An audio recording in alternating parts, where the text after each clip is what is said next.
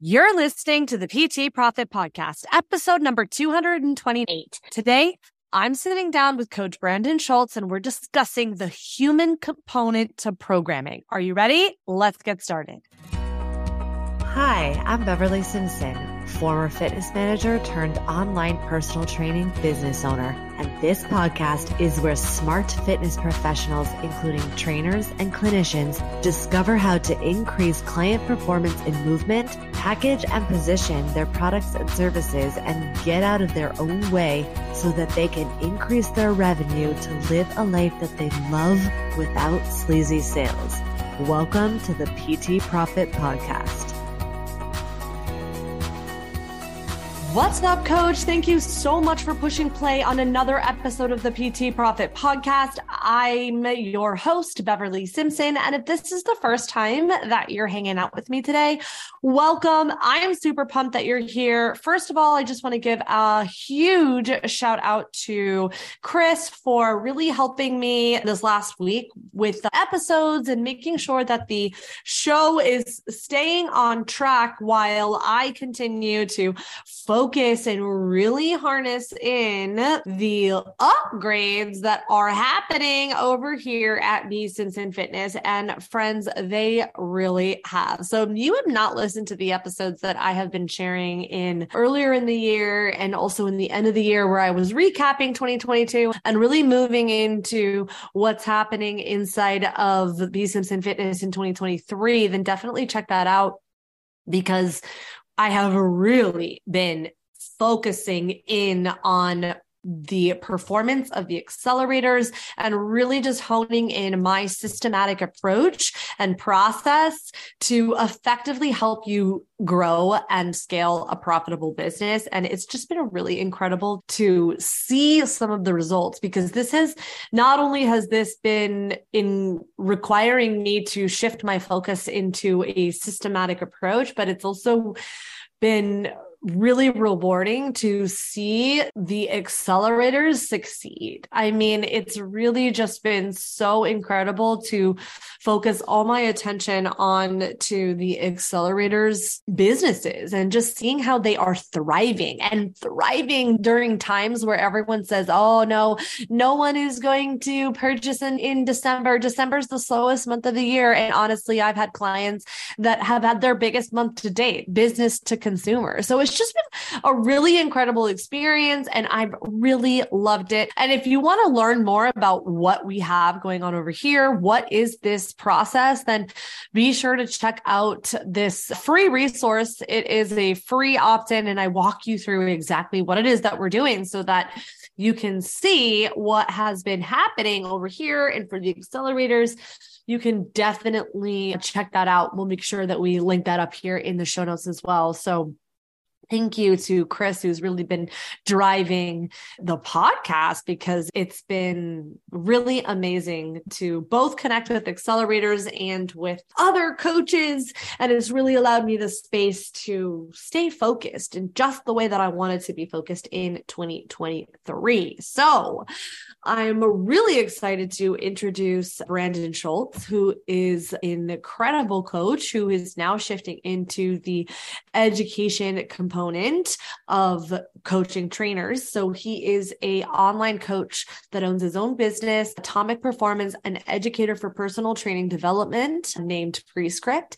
He developed a course around breathing and training. And honestly, inside of this episode, we talk a lot about the human component to coaching, to programming, to really uncovering some of the misconceptions that a lot of new trainers get into. He shares his own personal journey and how he got to where he is now. So without further ado, let's go ahead and roll that interview.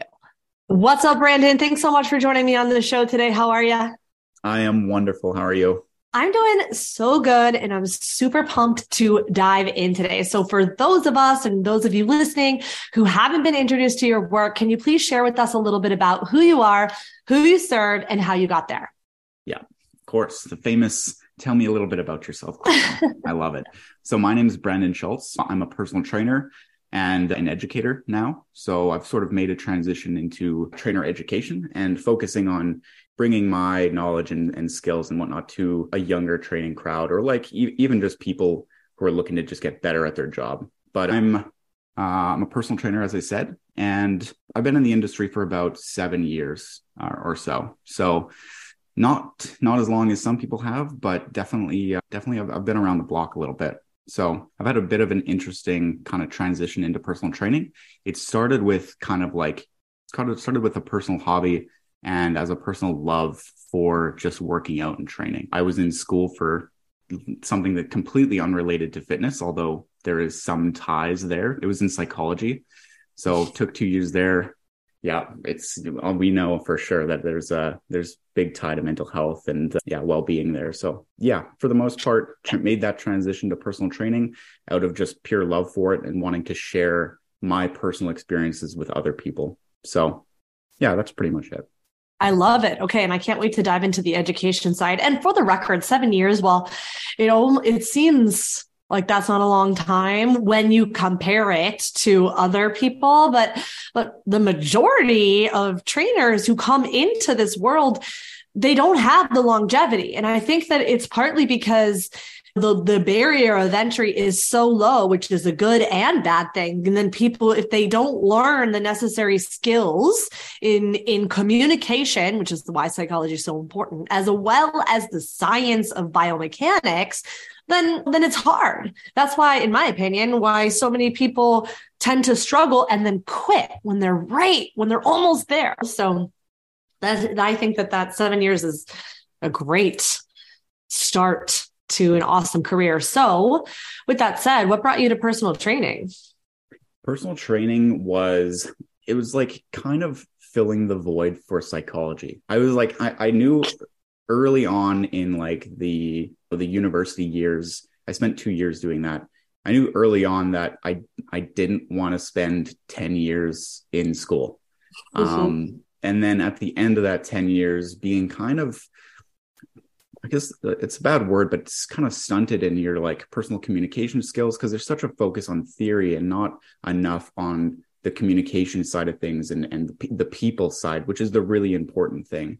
So I just kind of found personal training through really my personal injury history. I got injured and I've had a bit of a tumultuous relationship with fitness.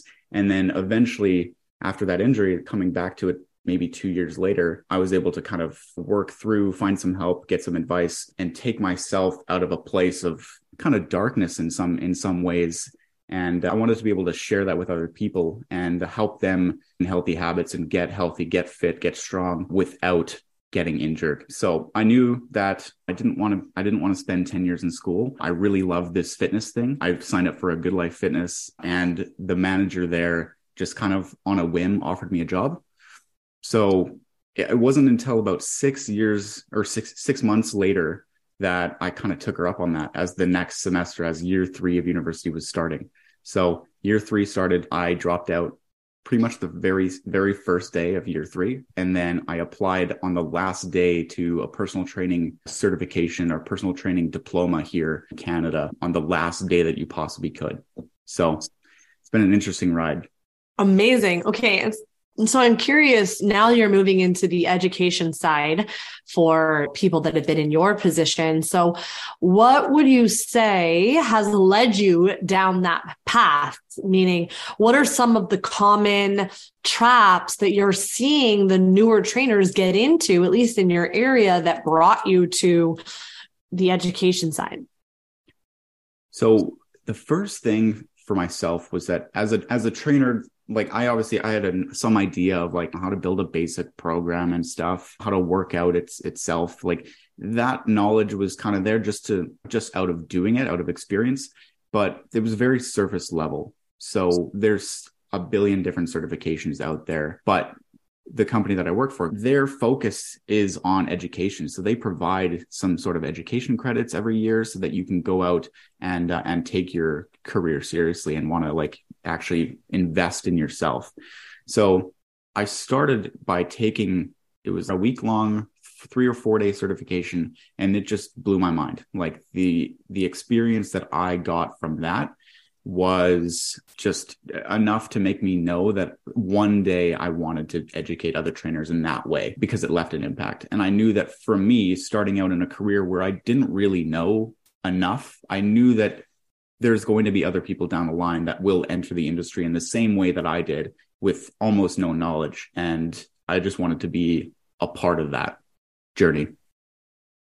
I love that. Okay, great. So what are some of you said the basic programs that a lot of people tend to have under an understanding, but really basic level. So what are some of the components to a program that you think needs to happen that most people miss? Yeah. So a lot of the people I work with are people, I work with a wide range of people or a wide array of people, but a lot of the people that come to me have some form of pain that they've been in or that they're currently in and they're hoping to avoid, right? And I know from personal experience that pain is such a good demotivator, right? It sort of wants to keep us still and from moving forward. And I think a lot of people get in the mindset that like when you're in pain, there's no way out. You're trapped. You kind of have to stay where you are. You have to stop working out. So I think from a programming standpoint, beyond just going to bodybuilding.com like I used to and just sort of selecting the chest and the back exercises and the calf exercise, whatever, there's a very real human component to programming that I think needs to be taken into account. So everyone will come to you with different areas of opportunity or strengths. And it's trying to figure out where they need to work on and where they're strong and where we can double down. So for me, it comes from like looking at where they move or how they move and being able to prescribe exercises based on what's going to get them to their goals, get them to be able to move really well, get them to be able to get out of pain and so on and so forth. So I think that personal or that human component to the programming is such an important thing. Yeah. So how do you coach and educate your trainers? Because I feel like, for me, at least, and this is my opinion, I feel like it's a nuanced conversation in terms of practicing discernment and knowing when the program needs to change versus staying the course. So I'm curious, what are some of the ways that you coach your trainers to really practice that type of discernment? How do you help them make the data-driven decision? So it's data-driven, of course, and that comes from just watching and paying attention and having that open conversation with your client, whether you're online or in person, like there's a person in front of you. So it's like, if you're watching the move, if you're lucky enough to be in person and like have that experience, because I think everyone should kind of start in person to some extent, because being able to work one-on-one with people is really important. But you have very live, real-time information that's kind of coming at you. So you're able to make those decisions by simply just watching. And if you don't know something, you can talk to me, or you can Google it, or you can take different education courses. But beyond just simply watching your client, because that's not really actionable advice, I would say like teaching people from a perspective of principles rather than just methods. So like coaching clients or training clients, it's like there's going to be certifications that you can take that focus on different things that you can do. And that can be great. That can work for some people. And occasionally you can draw from that experience from a course you take as a trainer. But sometimes that breaks down and it's not going to work for everyone. So if we kind of understand the underlying principles of biomechanics or how the body works and how the body operates, how we breathe, things like that, like all of those things are going to supersede just simple methods themselves. Because if we kind of understand how the body should be moving, we can get an idea of the things that we need to add into or expose our clients to in real time. I love that. So you were talking about the principles. Would you walk us through the core principles that your program uses? Yeah, for sure. I think the big ones are like resistance training principles for sure. Like there's so many different things that we need, like from a movement or a range of motion perspective, like internal and external rotation of the hip, the shoulders as well, like flexion, extension of the spine, like all of these things are really important. But from a resistance training standpoint, I think that it can lend to setting up exercises and reducing redundancies in programming. So things like line of pull of a cable machine. So like trying to understand what direction that you're pulling, and it's even just line of pull can be related to dumbbells or cables, whatever the case is. In the case of cables, it's like aligning the cable with the muscle that you're trying to work, right? So if you're like overhead here, making sure the cable's not like off in a weird direction so you can apply resistance to over the tension or create tension across fibers a little bit more efficiently. So things like that will guide exercise setup and execution. Center of mass is a big one. So understanding like where someone carries their center of mass, like occasionally, especially in the pain clients that I work with, understanding where that person's carrying their weight or what their standard default of like operation is. And then like whether they carry it forward or a little bit more backwards. Most people carry it forwards. You're going to be able to prescribe exercises that can push you back. Things like that are always at play for humans. Things like that, I think, are really important to understand. Okay, so I love this. And I to me, understanding your center, understanding where people carry the weight, I would call that one of the principles that you mentioned that people miss. Because I think when people hear principles, they're like, oh, okay, push, pull, squat, carry, hinge, those kinds of principles. But you're talking about things that I feel like people don't particularly ever look at, right? So if we're going to dive into and talk about things like carrying weight, how does someone look and do that type of assessment? So what are some of the assessments protocols that you go through before you even build a program for your client?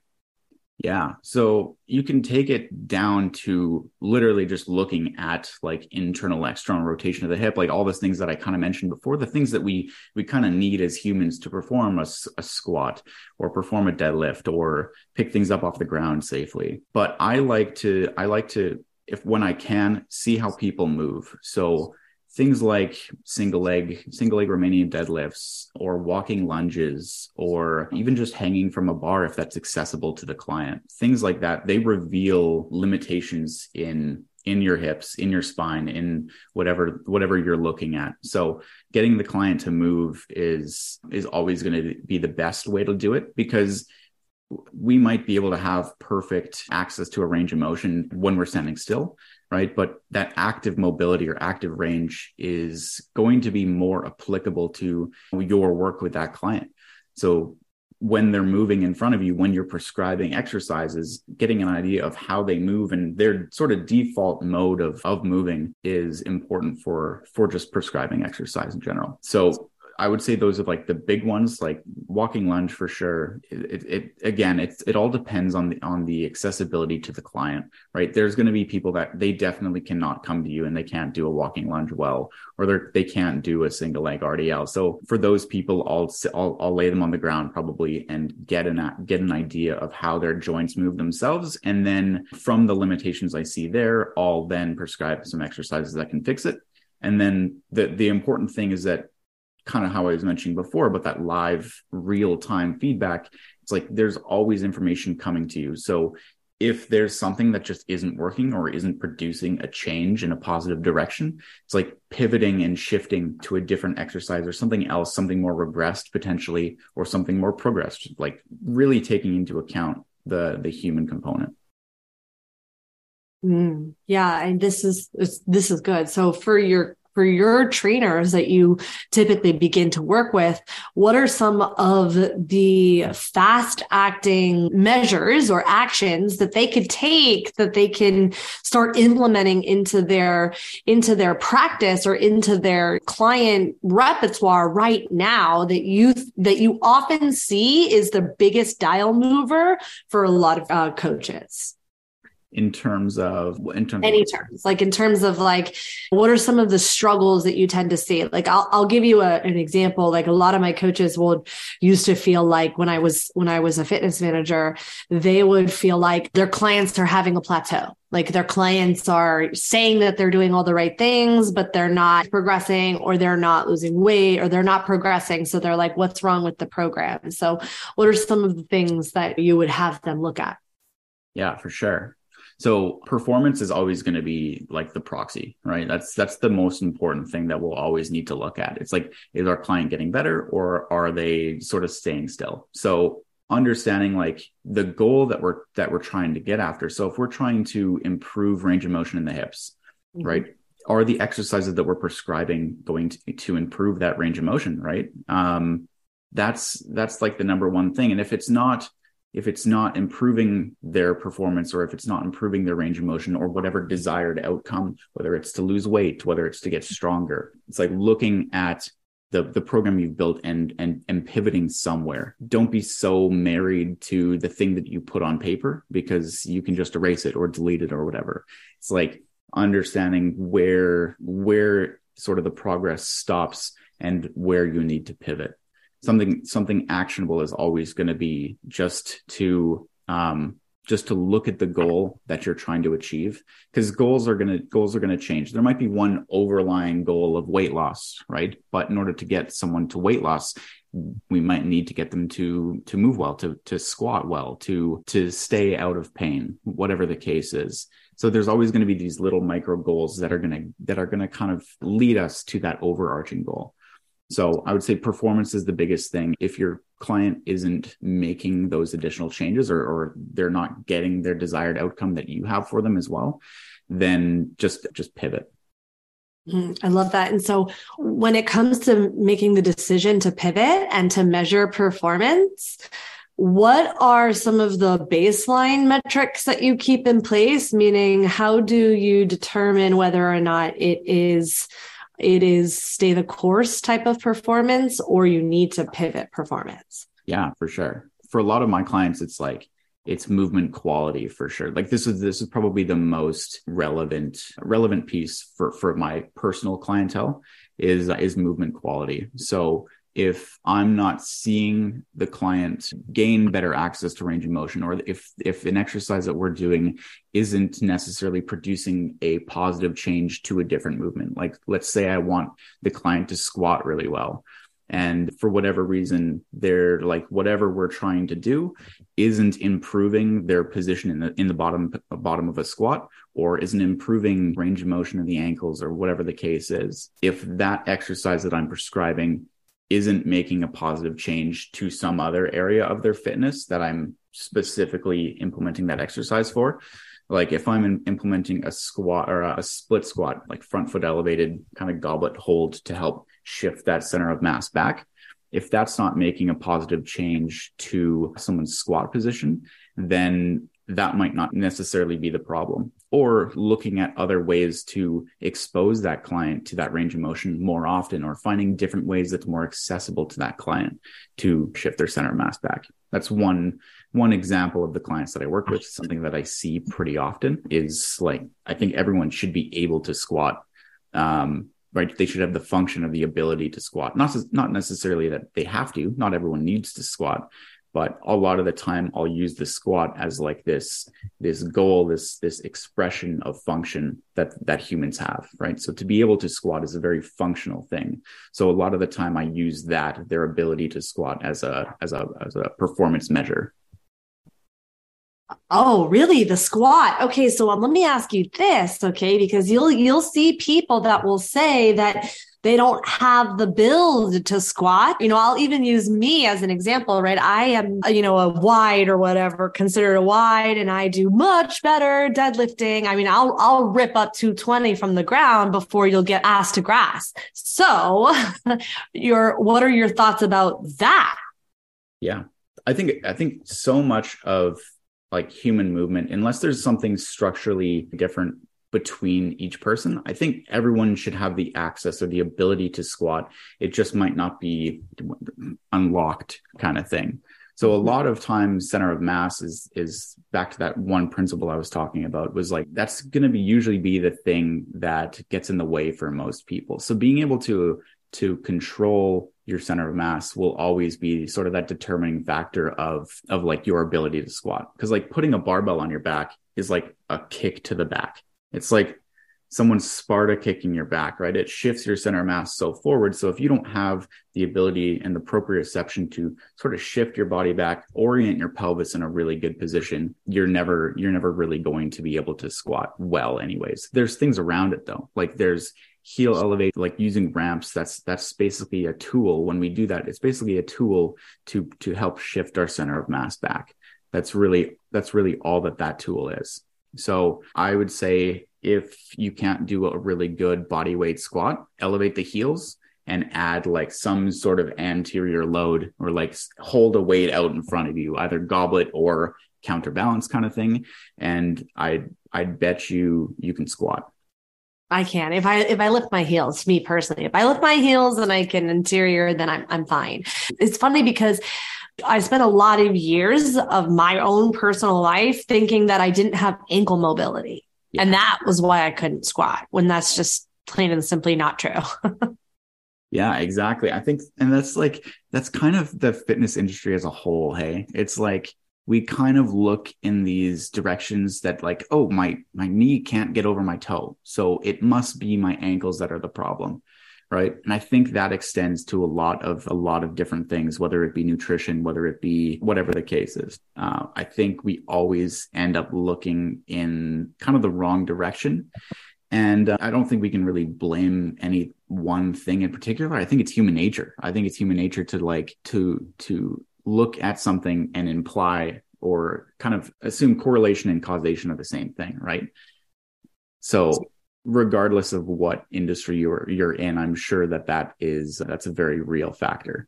Yeah, so true. So true. So I'm curious for you personally and for the trainers and coaches that you work with, what are some of the ways that you have continued to stay motivated and continued to educate yourself in terms of continuing to sharpen the saw when it feels like, oh, I've arrived? And I'm putting that in quotes, meaning like I always talk about how complacency is where dreams go to die.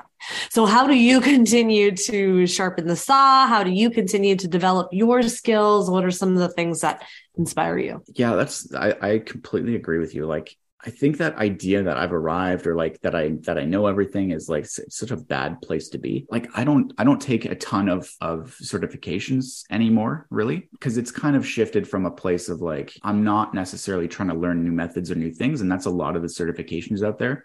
But I think the thing that keeps you humble is like continuing to work with people.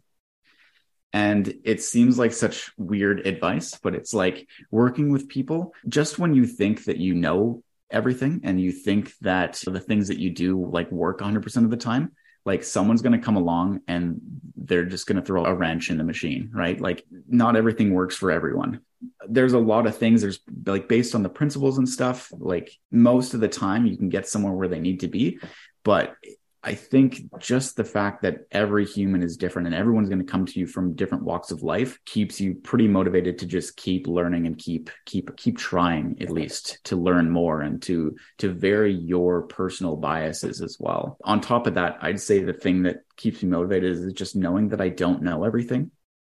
So it's a constant pursuit. Like I know that I'm never going to be the best, or I know that I'm never going to be the smartest person in the fitness industry. There's some brilliant minds out there, brilliant educators out there, some that I've had the ability to work under, and I'm appreciative of that. But I think being in a room where there are smarter people than you is a pretty good motivator to just keep sharpening your skills or keep trying to improve.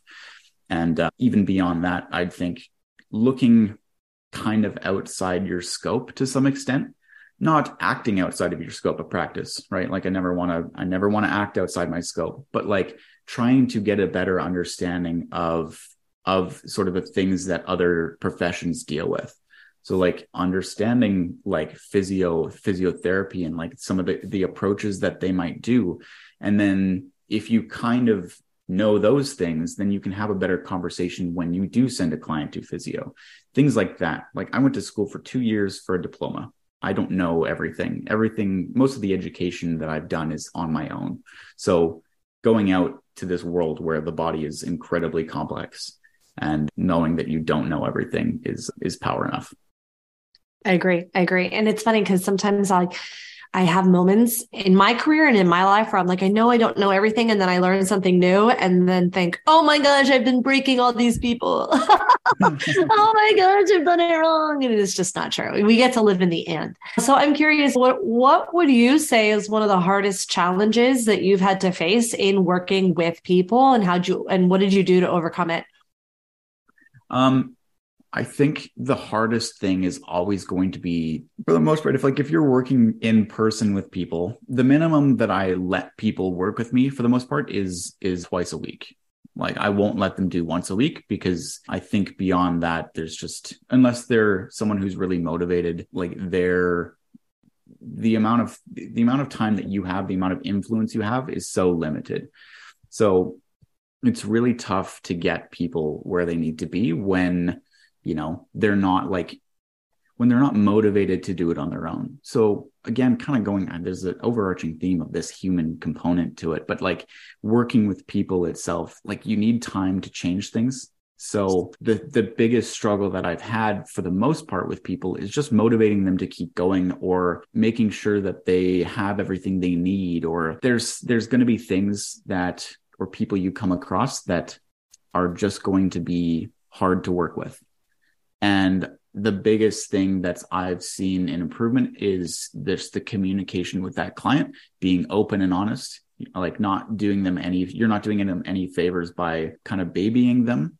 Some clients need to just be told how it is. It's kind of, again, it sounds not very PC, but I think for the most part, it's always going to be us, the client, yourself too. Like if you ever want to make a change in your life, you are always going to get in your own way for the most part. You can have all the tools, you can have all the things that you need, but sometimes it's hard to make a change. So just being open and honest and having a communication style that works with the client is the biggest thing that I've had to figure out as a trainer. Yeah, that's so good. And it's one of those power skills that I learned from the art of coaching, right? Where people double tap and they're like, oh yeah, I do that. But then they don't really. Yeah. Mm-hmm. Yeah, exactly. Because it's so much easier, like in your head, it's so easy. Right. It really is. It's like, you're like, why can't I make this change? Or why can't I adjust? Can I add this habit to my life? Because when you're thinking about it, it's easy. It's easy to double tap, like you said. It's easy to have that thought of like, oh yeah, I want to change, but it's so much harder to do it in actuality, in real life. So yeah, just trying to figure out ways that your client can actually make positive change when they don't really want to. Or they want to, but their brain just won't let them and they don't understand why. Exactly. And that's where the coaching kind of comes into play too, where it's like when you come across enough people, like, of course, you're going to come across things throughout your career that you need to navigate for the first time. And when you're first starting out, that's going to be a lot. That's going to be every client that you have. Mm-hmm. But yeah, like,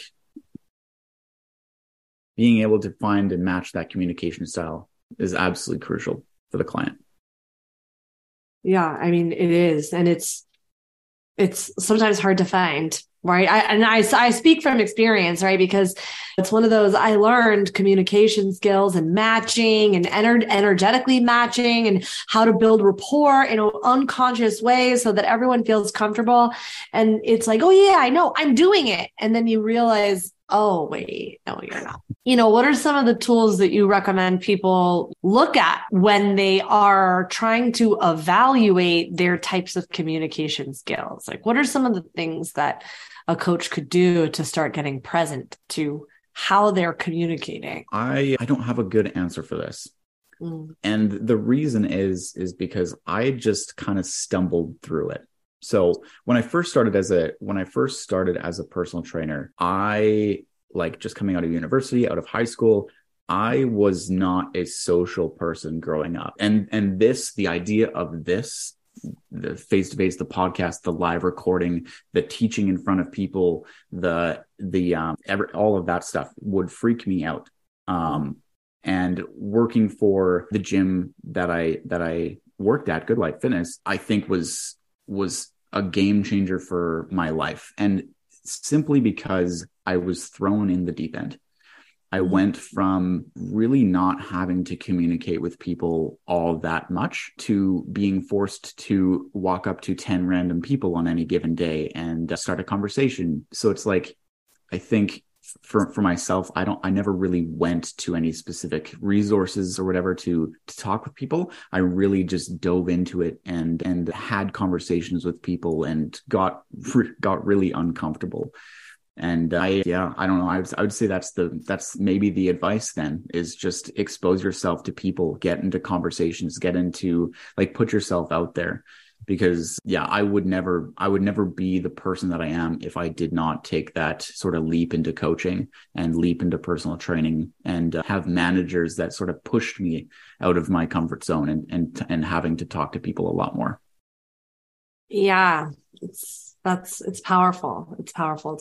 It's interesting. I'm having this conversation with someone right now in my DM, and I get why people are scared to say hello, because the truth is that we respond based on our experiences.